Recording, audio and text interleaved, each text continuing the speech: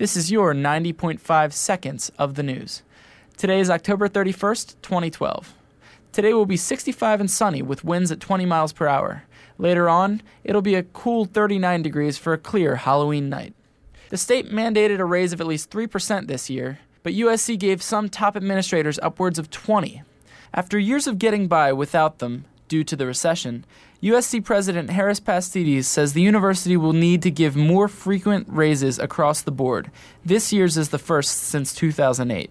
Last year, employees making under $100,000 salary received a one-time bonus of 1.5%. But Pastides said that many administrators and faculty have taken on more roles or otherwise needed a bigger paycheck to stay in Columbia.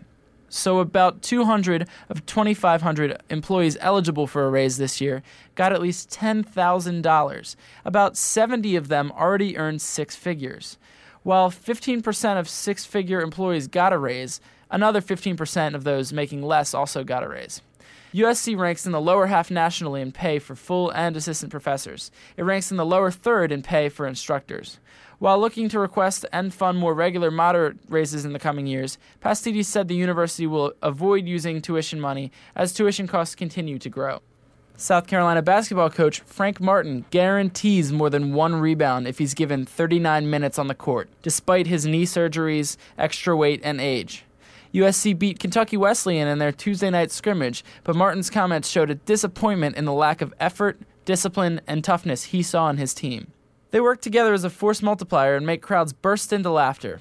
Read all about Key & Peele's comedy show last night, as well as all of the full news and sports stories, and even more at dailygamecock.com. Colin Campbell, 90.5 seconds of the news.